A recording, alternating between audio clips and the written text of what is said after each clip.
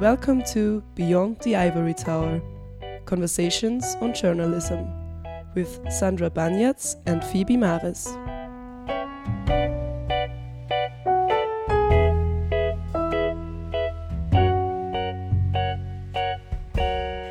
Hi, I'm Phoebe. And my name is Sandra. And you're listening to Beyond the Ivory Tower, Conversations on Journalism, a podcast series where we want to talk about current research in journalism, and today we're talking about local news in Norway. Now, as you might have noticed, it took us some time to produce this episode. Yeah, life happens. You know, i.e. deadlines. But in any case, we are very happy to be back, and we hope that you enjoyed today's episode. So earlier this year, we spoke with Birgit Røe Matthiesen, Associate Professor at Nord University in Norway, while she was here at the ICRIA Journalism Studies Section Conference in Vienna. And there she presented a paper on news and audience participation in local regions.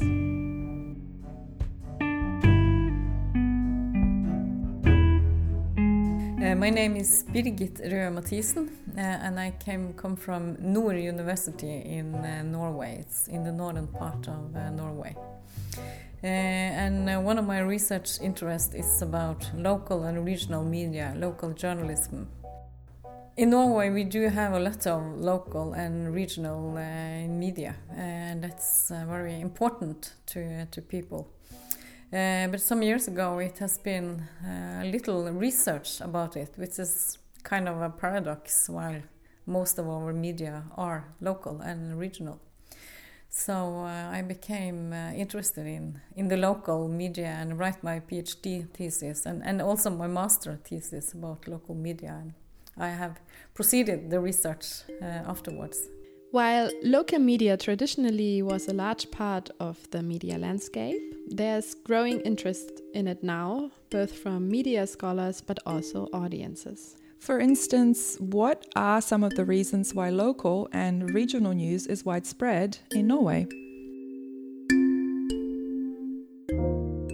I think one explanation is, of course, the geography. We are a very long country, and people live. The people live all over the country. We have many small communities and small towns, and many of them have their own newspaper. So, of course, I think the geography is an important part of the explanation. And also the local identity. It's kind of important in Norway, the feeling of belonging. And of course we also have the subsidies. Small local newspapers get subsidies from the state. And that is of course important for the smallest one. Yeah. Norway supports mostly smaller newspapers, both on national, regional and local levels. In fact, Birgit later talks about a regional newspaper that has a large enough circulation that it does not receive state funding. With so much government support, does this in any way affect or challenge journalistic autonomy? No, I don't think so. And it's a kind of a political aim to have a diverse media landscape, and it's considered important for local democracy and local debate to have this local and regional media and to have this diverse media landscape. But Nordlys, the newspaper I was talking about here, is a regional newspaper and does not get subsidies. It's too big to that. How do local newspapers facilitate this public sphere? And which members of society participate most in debates and around what topics? Yeah, we have been researching who participates in the public sphere, in the regional public sphere. And we have done a case study of a newspaper called Nordlys, which is published in Tromsø, in the northern part of Norway, in the Arctic part of Norway.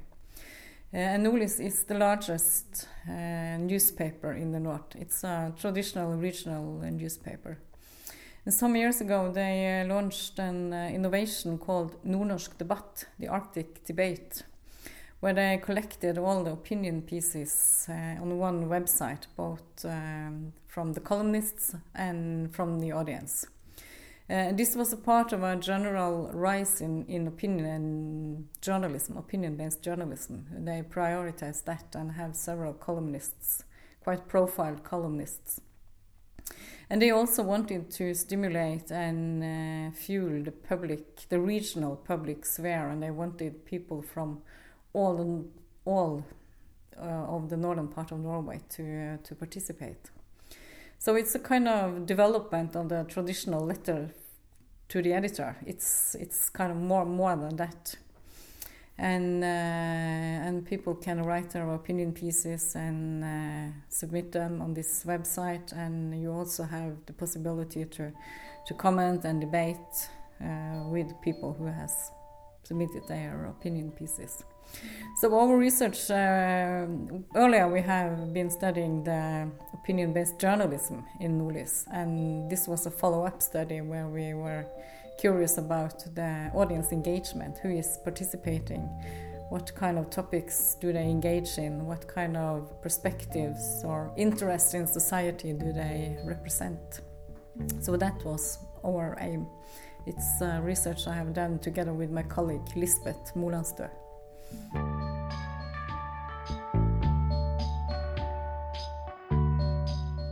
We find several interesting things. One thing we were curious about was who is participating, and of course we saw that it's the adults, not the young ones, and not the elderly, but it's adults, and mostly men, which is not surprising actually.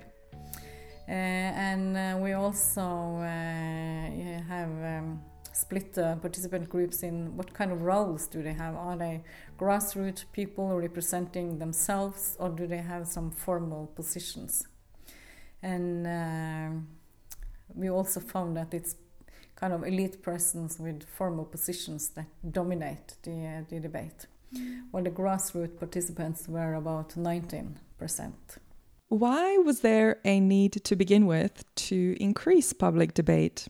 Their aim was, as they told us, to stimulate, and they wanted to have a more vital debate and have more people to engage from the entire northern region, connected to their democratic role and facilitating debate. And of course there was also some commercial considerations, because debate engage, you get more shares or likes on Facebook, and it generates online traffic for the newspaper. So of course it's a part of the branding of the newspaper as well. But it happens parallel with that they were also prioritizing the opinion-based journalism. And we also found it interesting to compare the topics. What kind of topics do the audience engage in compared to the columnists? And we find that both groups are most concerned with politics. Again, politics is very, very high. But the audience did highlight some topics more than the columnists: health and welfare, fishery, climate, and also the Sami topic. So we think that shows that when you have a diverse group of participants in the public debate, it also broadens the public sphere in that way that it's some more topics. You get a larger variety of topics being debated. And I think that's a positive finding we did. But of course, audiences are very fragmented with different interests and maybe even political objectives. So how might the interests of grassroots audience groups be different from elite ones?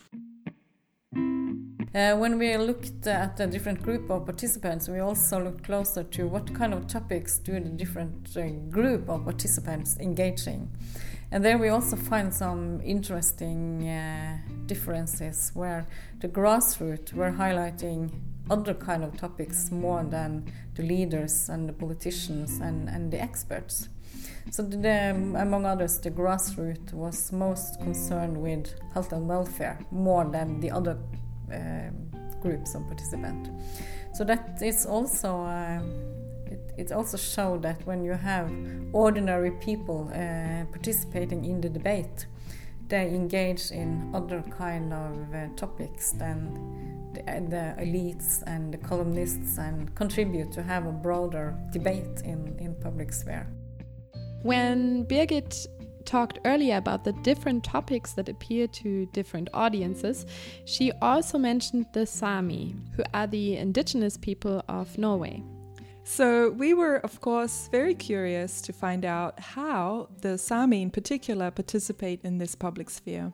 But we found that when we looked closer to the gender issue and the differences between men and women, we found that regarding the Sami politicians, the female were the most active ones in this debate site.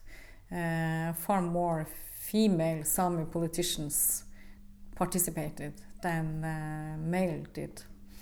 And we don't know why. We haven't had the time to investigate it further. But the Sami president is female, and that is, of course, maybe part of the explanation. And in the Sami parliament, it's half of half by women and men.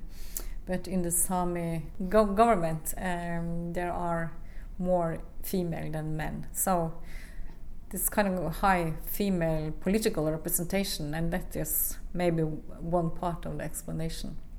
And I have also been told that more female who have high education among the Sami people than men. So that might also be a part of the explanation.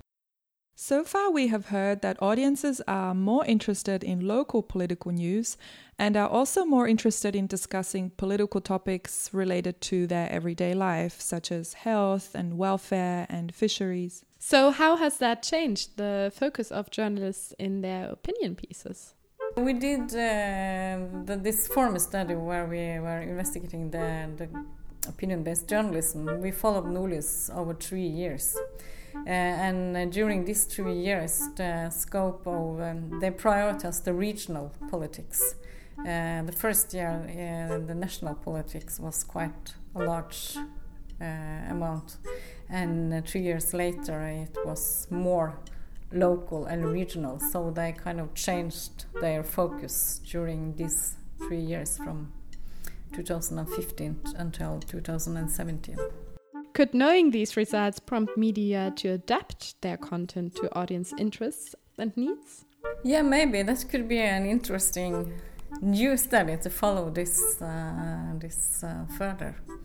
And the increased focus on the regional matters is, of course, related to it has been a big discussion in Norway about the regional reform.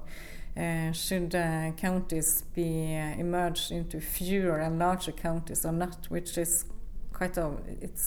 much debated and much disagreement and conflict about, also in the northern part. So that's important for that. Yeah. As we're approaching the end of this episode, we of course asked our usual final question.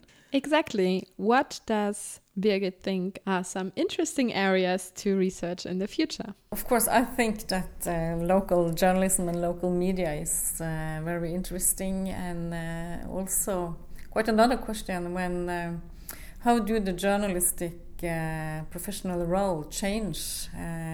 Among others, we see that more journalists run their own business, become freelancers, entrepreneurs. And the journalism which is produced outside the big media companies, I think that's quite an interesting issue to look closer at.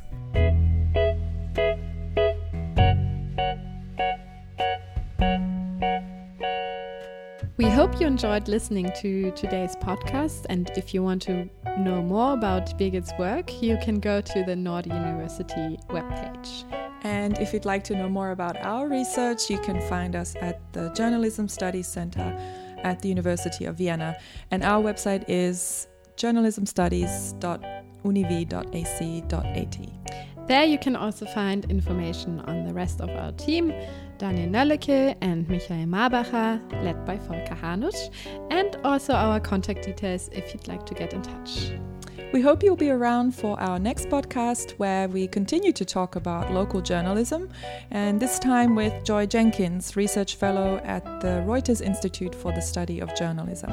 As always, the music you heard today is from Blue Dot Sessions, and we also want to thank Lisa Kiesenhofer again for lending us her beautiful voice and Radio Campus for lending us their equipment.